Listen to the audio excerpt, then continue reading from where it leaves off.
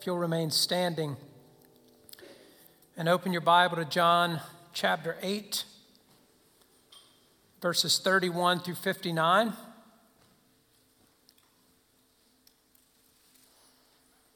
As we continue our series in the Gospel of John,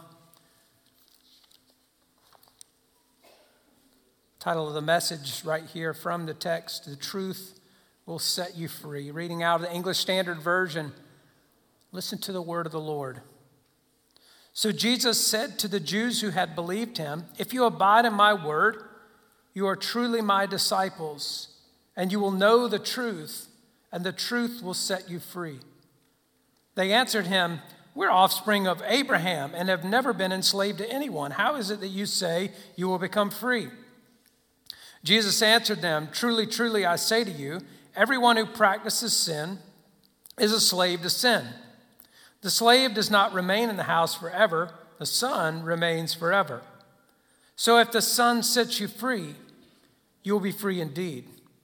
I know that you're offspring of Abraham, yet you seek to kill me because my word finds no place in you. I speak of what I have seen with my Father, and you do what you've heard from your father." They answered him, "Abraham is our father." Jesus said to them, if you were Abraham's children, you'd be doing the works Abraham did. But now you seek to kill me, a man who has told you the truth that I heard from God. This is not what Abraham did. You're doing the works your father did." They said to him, "We were not born of sexual immorality. We have one Father, even God." Jesus said to them, "If God were your Father, you would love me, for I came from God, and I'm here. I came not of my own accord, but he sent me. Why do you not understand what I say? It's because you cannot bear to hear my word. You are of your father, the devil, and your will is to do your father's desires. He was a murderer from the beginning and does not stand in the truth, because there is no truth in him. When he lies, he speaks out of his own character, for he is a liar and the father of lies. But because I tell you the truth, you do not believe me. Which one of you convicts me of sin? If I tell the truth, why do you not believe me? Whoever is of God hears the words of God. The reason why you do not hear them is that you're not of God." The Jews answered him, "Are we not right in saying that you are a Samaritan and have a demon?" Jesus answered, "I do not have a demon, but I honor my Father, and you dishonor me. Yet I do not seek my own glory. There is one who seeks it, and he is the judge. Truly, truly, I say to you, if anyone keeps my word, he will never see death." The Jews said to him, "Now we know that you have a demon. Abraham died, as did the prophets. Yet you say, if anyone keeps my word, he will never taste death. Are you greater than our father Abraham, who died? And the prophets died. Who do you make yourself out to be?" Jesus answered, "If I glorify myself, my glory is nothing. It is my Father who glorifies me, of whom you say he is our God. But you have not known him. I know him. If I were to say that I do not know him, I would be a liar like you. But I do know him, and I keep his word. Your father Abraham rejoiced that he would see my day. He saw it and was glad." So the Jews said to him, "You're not yet 50 years old, and you've seen Abraham?" Jesus said to them, "Truly, truly, I say to you, before Abraham was, I am." So they picked up stones to throw at him, but Jesus hid himself and went out of the temple. This is the word of the Lord. Thanks be to God. Let's pray. Well, God, your word is true and living. It is perfect and powerful and always has something to say to us. We enter this service this morning, in this time of the service, with the expectation that you have a word of truth and life to speak to people assembled here today, and even those listening online. And so, Lord, with our hearts ready to receive and our ears opened, would you speak, O Lord, your word by your Spirit through your servant to your people for your glory and our good always. Lord, move me out of your way that my voice might be the instrument by which your voice is heard. In Christ's name, amen. And you may be seated. Well, I think we've considered before the fact that the conditions into which any of us were born and raised just seem normal to us. We don't know any different, and so for a long time we don't question them or think anything about them. So, for example, if you were born into a relatively affluent family and circumstances, you would just think that was normal. And conversely, or by contrast, if you were born into relative poverty, you wouldn't know any different than that either. You would think just that was normal. You wouldn't have any reason to question. And so it would go about lots of different circumstances. If you were born in an unsafe and kind of insecure neighborhood, you wouldn't know it to be unsafe or insecure. It's just your neighborhood. And so on and so forth. Whatever circumstances we're born into, for some period of time anyway, those would just seem normal. To some extent, that must have been true, and perhaps even some parts of the world still is true, but that must have been true for children born into slavery. As evil as that is, as horrific as that would be of circumstances to be born into, children born into that would only know that as the life that they are born into. For some period of time, they wouldn't know that there's anything any different or there's anything remarkable about it. That would just be their circumstances. They would only know the life they experience and wouldn't think any more about it. They would be told in many ways, maybe explicitly, maybe many more implicitly, that this is who they are, and this is your life.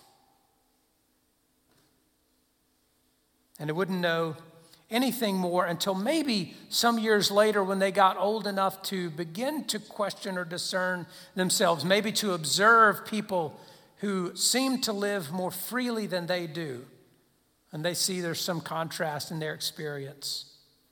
And maybe even somebody along the way whispers to them, "You're not born for this. You're going to be free someday."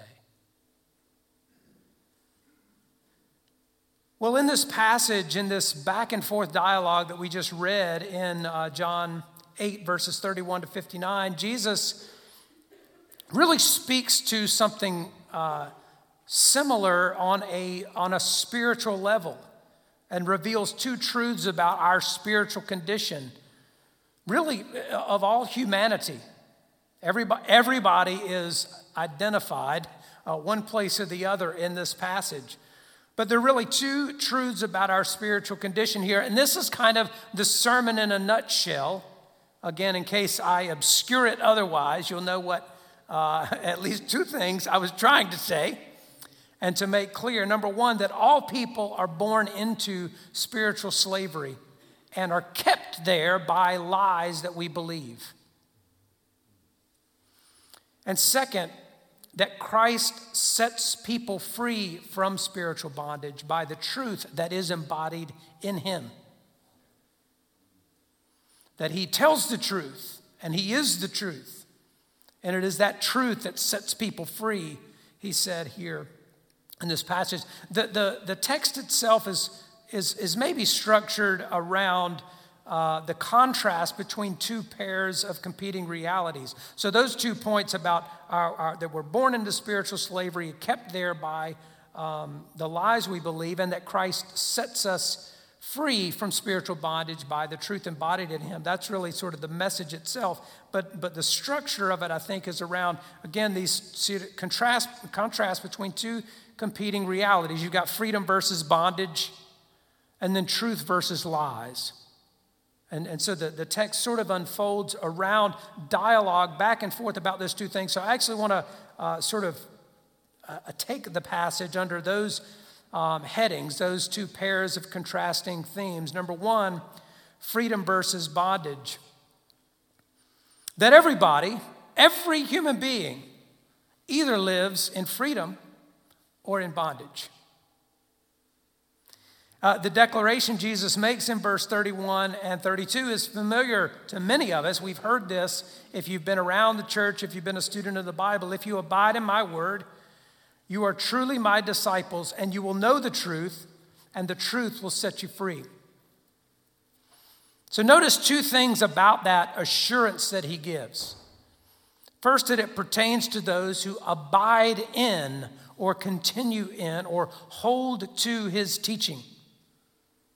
So it's not just those who have had some momentary, occasional sort of profession of faith in him, that they've at some moment or episode said that I believe in Jesus. It's not those, but those who continue in that belief. It's not just those who affirm something as true intellectually, but those who conform their lives to his teaching. And we know that primarily because when he says, when he's speaking of those who abide in his teaching, we know his teaching consists not only of truths to believe, but also commandments to obey.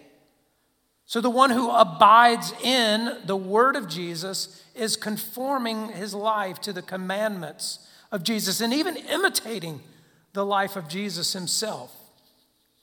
But he says also that those who abide in his word are his disciples, not that they will be. Pay attention to this just a moment if you're nodding off or thinking about lunch or the soup that you're going to put on to warm you up when you get home. But in other words, he's one of the things he says here is that it is those who abide in his word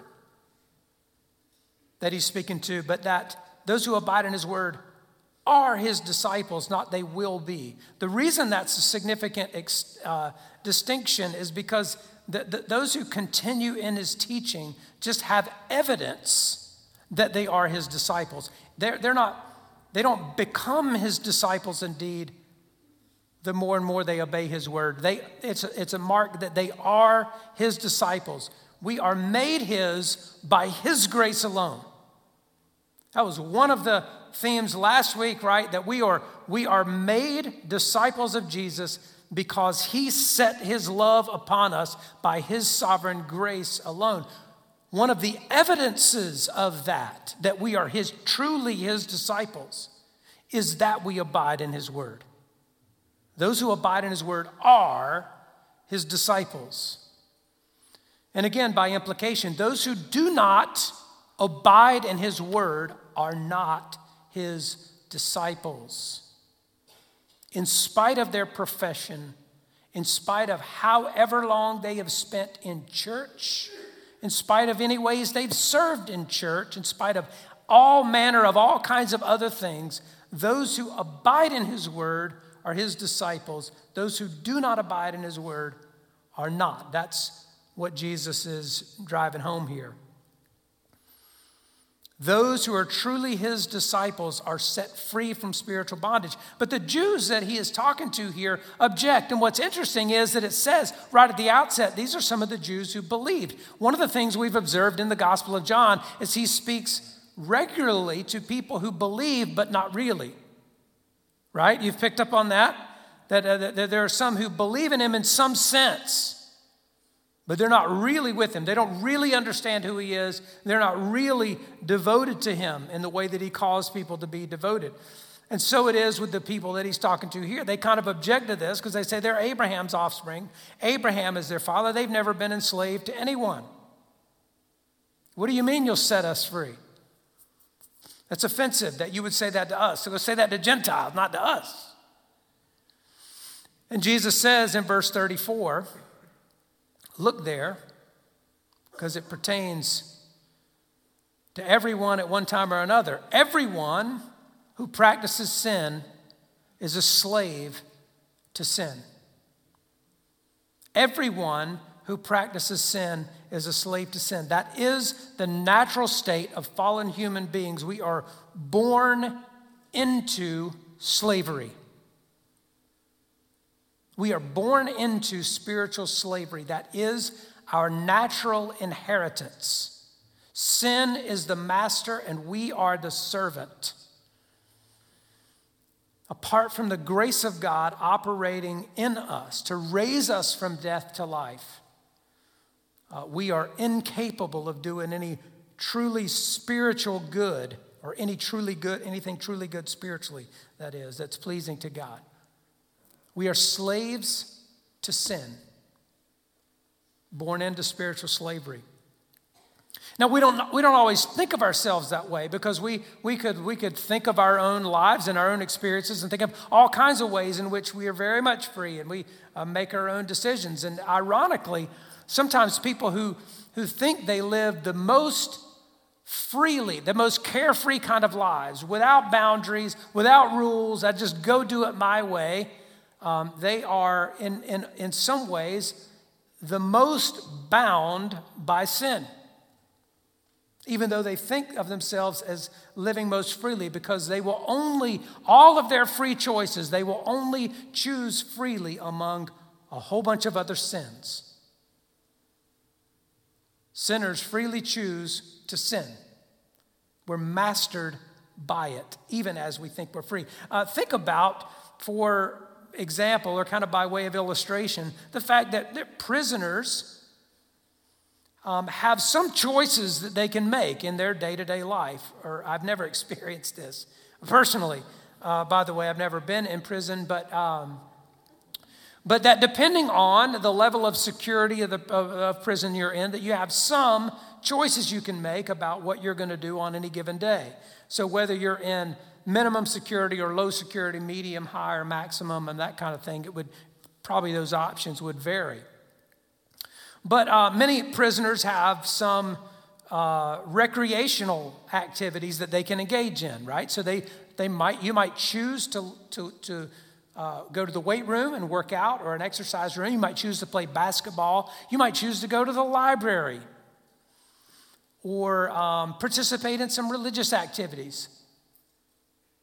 Free choices, right? But they are not free people. They're prisoners, and they can only choose freely among the choices offered to prisoners. And that is the station of every human being born into sin, that we freely choose among the choices that sinners have. We're mastered by sin, even if we don't think we are mastered by it, even as we think we are free, born into slavery in that way. Because there's a whole list of things those prisoners can't do, right? They cannot go for a walk on the beach. They might be able to go to the library and read a book, but they can't read a book to their child or to their grandchild. And there's a much longer list of things they cannot do than there is of things that they can do. And so the person who is a slave to sin cannot worship God rightly, cannot live a holy life, a life that is pleasing to God, cannot live a life that really is genuinely filled with joy and promise and hope and so on. Because we're born into sin, we're slaves to sin and can only choose from among those. But by receiving new life through the Spirit of God, and by being empowered by the fullness of the Spirit of God, by conforming our life to the teaching of Jesus, we are freed to live a life pleasing to God. I don't know if any of that just made sense, but we're born into spiritual bondage, and by the grace of God, by the Spirit of God, we are set free to live a life that is truly pleasing to Him. Augustine said it this way: our hope is this, brethren, to be made free by the free one, and that by setting us free, He may make us His servants. For we were the servants of lust, but being set free, we are the servants of love. Part of the illusion that human beings have of their own freedom is that we are totally free and that we are our own master. There is no scenario in which you are the master. Sin is your master, or Jesus Christ is your master. It's one or the other of those. But you don't call the shots even when you think you're calling them. And so we are set free by the one who is himself free, and that by setting us free, he may make us his servants. Servants not to lust, but to love. And countless other vices turn to virtue. And so we see that contrast there of freedom versus bondage that gives us insight into the fact that we're born into slavery, into captivity, and set free by him. The second contrasting claims here, realities, are that there's truth versus lies. We see the interrelationship between freedom and truth and bondage and lies. But we saw the mark of a true disciple is that he abides in Jesus' word. We see here that a mark of one who is not a true disciple is not only that he doesn't abide in Jesus' word, but that he actually walks in lies rather than truth. The person who is not a disciple, not truly a disciple of Jesus. Again, be sure you understand the distinction. I'm not talking about one who says he's a disciple versus one who says he's not a disciple. I'm talking about ones who are truly disciples versus those who are not truly disciples. There are people who think they're disciples who are not truly disciples. That's who Jesus is talking to. And one of the marks that a person is not a true disciple is they live by lies, believe lies. This was true of the devil himself, and maybe you picked up on that in like verses 43, actually 43 through 47. But if you look back at just verses 43 and 44, Jesus said this: "Why do you not understand what I say? It's because you cannot bear to hear my word. You are of your father, the devil, and your will is to do your father's desires. He was a murderer from the beginning and does not stand in the truth because there's no truth in him. When he speaks lies, he speaks out of his own character, for he is a liar, the father of lies." So you're just like your father is what Jesus is saying, who's a liar. And so to a liar, one who lives by lies, the truth sounds like a lie. You get that? The reason you can't accept what I'm saying, you can't bear to hear my word. The reason you don't understand, you can't bear to hear it. It sounds false to you because you live by lies. And the truth actually sounds contrary. This is the mind of the person who is not a disciple of Jesus, who in some way lives by lies. And it was Satan's strategy from the very beginning. I mean, Jesus said here, this is true of your father. It's in his nature to lie and to kill. And it was his strategy from the very beginning to get people to disbelieve and disobey God by getting them to believe lies. By lying to them and convincing them to believe lies. You remember that the devil introduced doubt into the minds of Adam and Eve by saying, "Did God really say?" Do you remember this encounter in Genesis when he comes to Eve and says, "Did God really say you can't eat any tree?" And she says, "No, just can't eat this one tree or even touch it." Well, God didn't say that part actually. But he said, "Did God really say, no, you won't die? You'll actually just be enlightened a whole lot more like God is." And then it says in verse 6 of Genesis chapter 3, "So when the woman saw that the tree was good for food, and that it was a delight to the eyes, and that the tree was to be desired to make one wise, she took of its fruit and ate, and she also gave some to her husband who was with her, and he ate." Now, I want you to capture some of this, because this is the sort of playbook of Satan that it's the same go-to strategy down through all the centuries, and it's still operating in our world. It's always an invitation to you and I to bite the hook, and it still is what keeps people captive. This same strategy. And what happened there with Eve, it says, he told her the lie, and then she looks in the tree, and what? She saw it's good for food. Well, that's not true. God said don't eat it. It can't possibly be good. But it looks good for food. It's a delight to the eyes and desirable to make one wise. It's good. It's delightful. It's desirable. Now listen, loved ones. Those three reasons right there will cause you to want to believe a lie before it's even told to you. Because you want to do what you think is good, you want to do what is delightful to you, and you want to do what's desirable. We are set up in our flesh to want to believe the lies, and that's exactly what happens in Genesis chapter 3. She believes what she wants to believe. That's as common to the human experience as anything you could put your finger on. That in large measure we believe lies because we want to believe lies. And people who continue to stay in bondage to sin and to lies and deception in many ways want to stay there.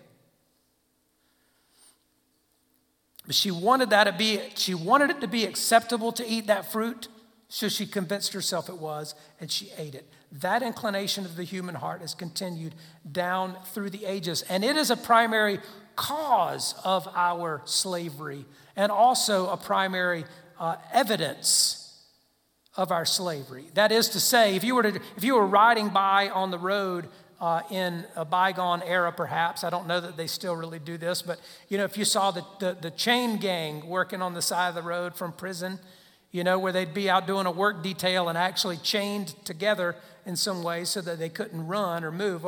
The chains cause them to be imprisoned, right? But it's also evidence to the bystander that they are prisoners. You can identify them by their chains, and it is also the chains that keep them prisoners. In a similar way, lies keep us bound to sin. They are part of what the means by which we are kept in bondage to sin, but they're also just an evidence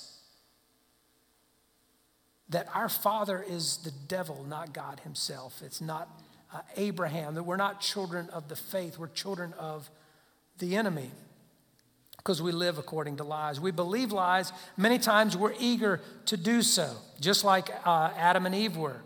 Lies are sometimes easier to believe than the truth because they're what we want to hear. Sometimes it might be convenient to believe because it allows me to do the thing I want to do or not do the thing that I would otherwise feel obligated to do.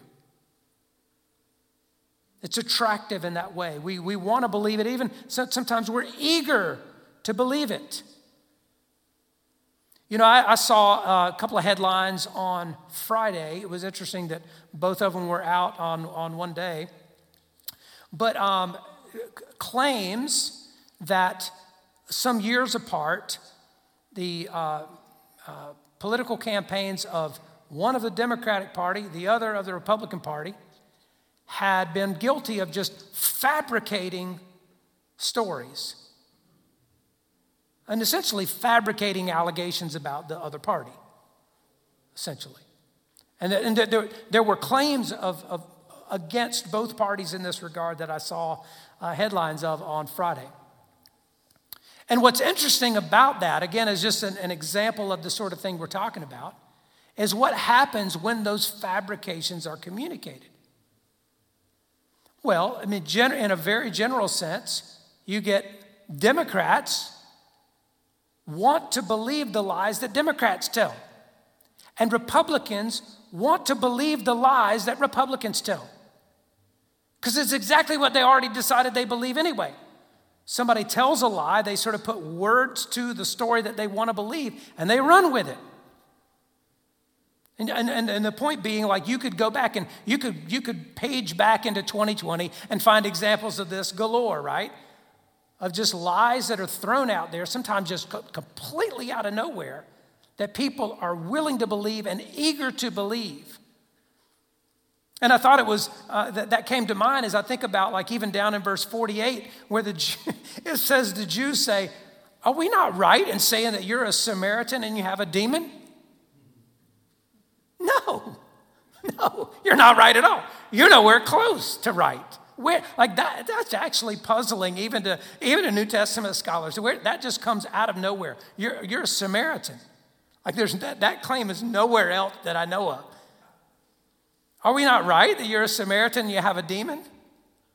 No, you're not anywhere close to right, but that fits your narrative pretty well, doesn't it? See, they wanted to believe that about Jesus. There's an eagerness on our part. I thought of a more humorous example of this as I was preparing this message and thinking about this truth about our eagerness to believe lies, because sometimes the lie is just more appealing. When we were in Virginia, I was the head of a school there, First Baptist Christian School, and our main campus, our elementary campus, was downtown at First Baptist Church, an old property. And so one day I got word that there had been a measure of unrest had set upon the fourth grade. And it was 2 fourth grades, and sort of a whole bunch of the fourth grade girls had just gotten worked up into a real tizzy. And the teachers had called the school counselor to come down and talk to them. And what they told her was that there were ghosts in the bathroom.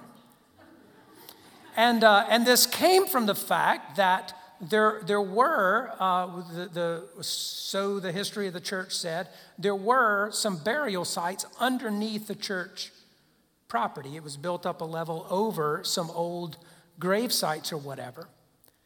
And somebody had started the story that from those old grave sites, there were ghosts now in the bathroom right above those grave sites. And you can imagine, if you've ever been in a school environment, you know how this kind of thing will get away from you.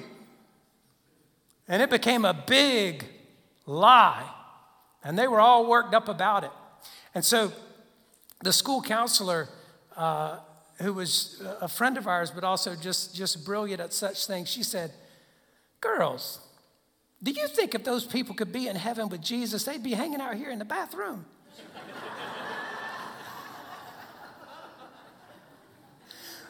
Well, even that, I think it just like that made a little bit of sense to the fourth graders. And now that you say that, no, that really doesn't make much sense at all, does it? But see, that story that they believed, they were ready to believe something like that. That was a whole lot more interesting than multiplying numbers with decimals or conjugating verbs or whatever else was going on in the fourth grade that day. And again, it's an illustration of our readiness to believe lies. And it is a mark of somebody who is not a disciple of Jesus. And when we find ourselves inclined that way, it ought to shake us into repentance and forsaking the lies and pursuing the truth with all that we are. It ought to make us slow to accept any claim as true, because we want to know what's true about all things. Those were people of the truth. But see, what's much more significant than any of the examples that we could give sort of externally in the political domain, in fourth grade ghost stories, or anything else of that sort, what's far more significant and far more consequential is the lies people believe about ourselves in relationship to God. The lies people believe about ourselves in relationship to God. In fact, that's really the heart of the matter here in this passage. And here they are in summary. Well, there are some people who believe there is no God, of course, and so they have no relationship to him at all. they're bound by lies in a whole different kind of way.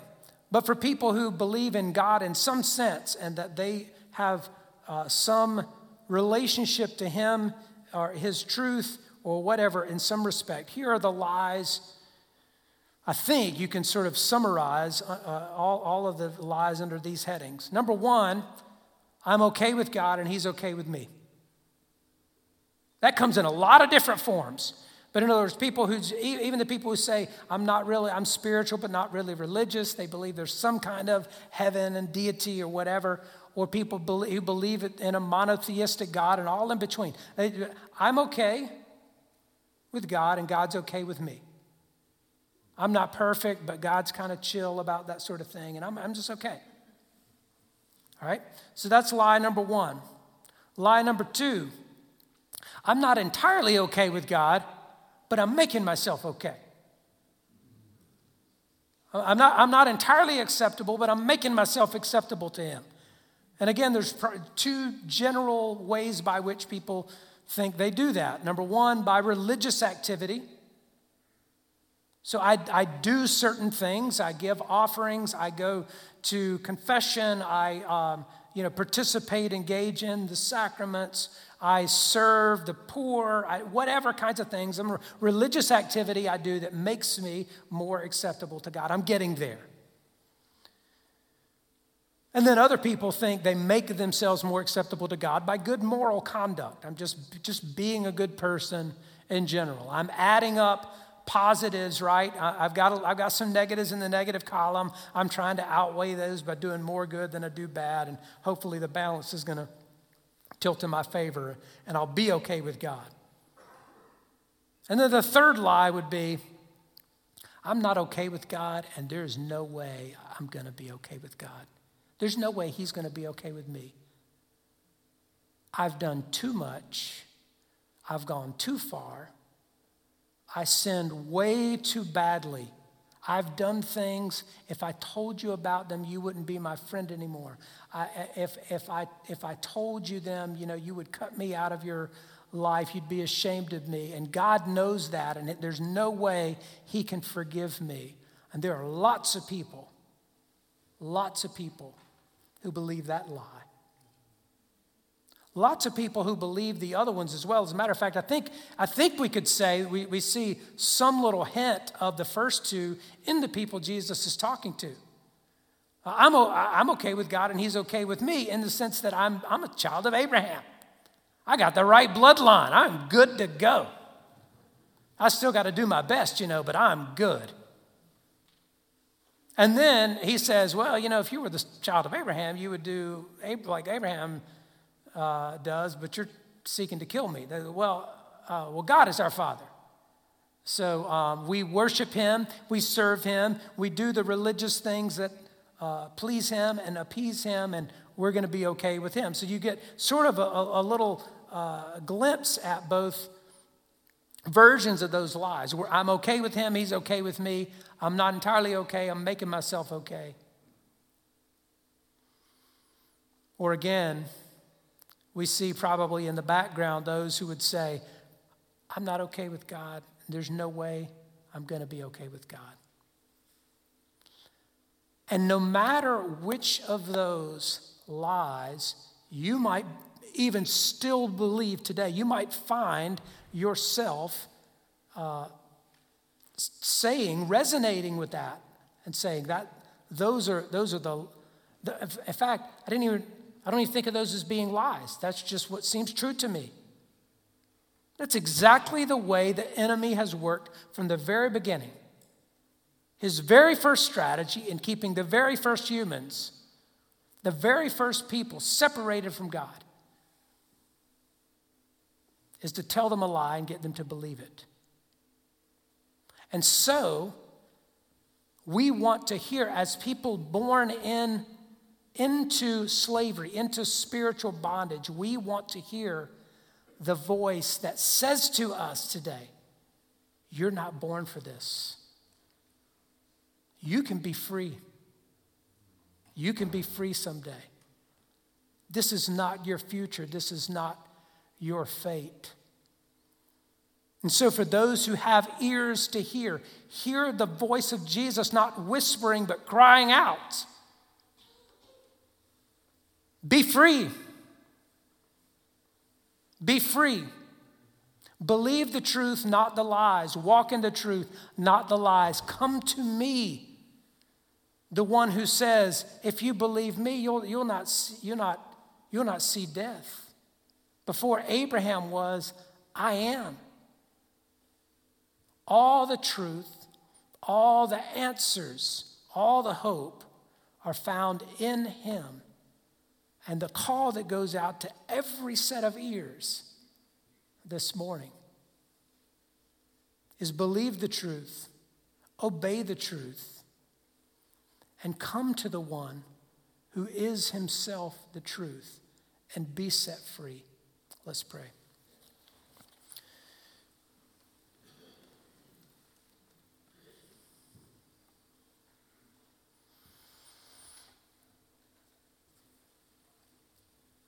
God, this is a glorious truth that you unpack before us here in this text. That in Christ, we're set free from the bondage to sin. Lord, there may be some here who never thought of themselves as being born into spiritual slavery. Their experiences, they're plenty free. They do lots of things. Most things that they choose to do and things that they think make them happy and that they find fulfilling. And yet, Lord, if you would give them eyes to see the reality, if you would shine light on the reality, they would see that in one way or another, all of those free choices serve themselves and their own interests. They put self on the throne in your place. And they are just servants to a sinful self and a sinful set of lies. Lord, I pray that you would awaken us from our slumber, that you would show us in greater detail and more vividly, profoundly and truly, the truth of who Jesus is, of what he's done. Lord, that particularly people who really are kept ensnared, enslaved, bound up by the lie that they can never be good enough, that they can never be acceptable to you. Lord, I pray by the power of your Spirit today that you would set people free and just move them to flee to Jesus. That he is enough, that he has all the answers, that he has done everything and will do the rest. Lord, would you lead us from bondage to freedom, from lies to truth, that our lives may sing your praises. In Jesus' name, amen. Where we're going to come now to the Lord's table as we really demonstrate in the word of truth of the gospel, of that good news about who Jesus is and what he's done, that we actually do the gospel in a certain respect, that we see it visibly represented and we even experience it in a tangible way as we partake of the body and blood of his sacrifice, which he made for us. A couple of things I'll say just by way of instruction and introduction, that the table here is open to everybody who's a believer in Jesus. So you don't have to be a member here of our church, just a member of his church. You don't have to be part of Myrtle Grove necessarily. If you're welcome at his table, you're welcome at our table. So that's the first thing. And if you're not a believer in Jesus, that's just not a decision you've made yet. His word to you is to abstain from partaking of the communion elements. That the first step would be to place your faith in him, to trust him, to decide to follow him, and that this step would then follow sometime later.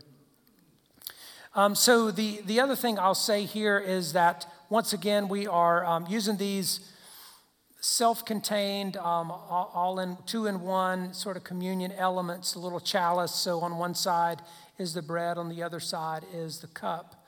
And so these should be a little bit easier to open, but we'll distribute those, and the worship team will lead us in song as those are being distributed. Use that time as an opportunity to examine yourself, to reflect, to confess and repent, to just get real before the Lord. And then at the conclusion of that song, we'll all partake of the elements together. And so, having said that, we're reminded that on the night when Jesus was betrayed, he took bread. And when he had given thanks, he broke it and said, "This is my body, which is for you. Do this in remembrance of me."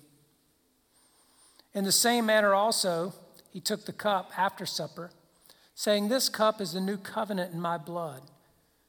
Do this as often as you drink it in remembrance of me. For as often as you eat this bread and drink this cup, you proclaim the Lord's death until he comes." I'll ask our elders to go ahead and come forward for the distribution. And as they're coming, let's pray together. Lord, we thank you as always for this indescribably good gift to us. Not only that Jesus died that we might live, that he who knew no sin became sin for us, that we might become the righteousness of God. Not only that he did that, but Lord, that you have given us this precious sacrament, that by it, in ways that we don't understand, we are brought into the very presence of Jesus, into communion with him. And so, Lord, we pray that you would bless these ordinary elements and set them apart, consecrate them for this extraordinary purpose, that by them your people might really partake of the body and blood of our Lord Jesus.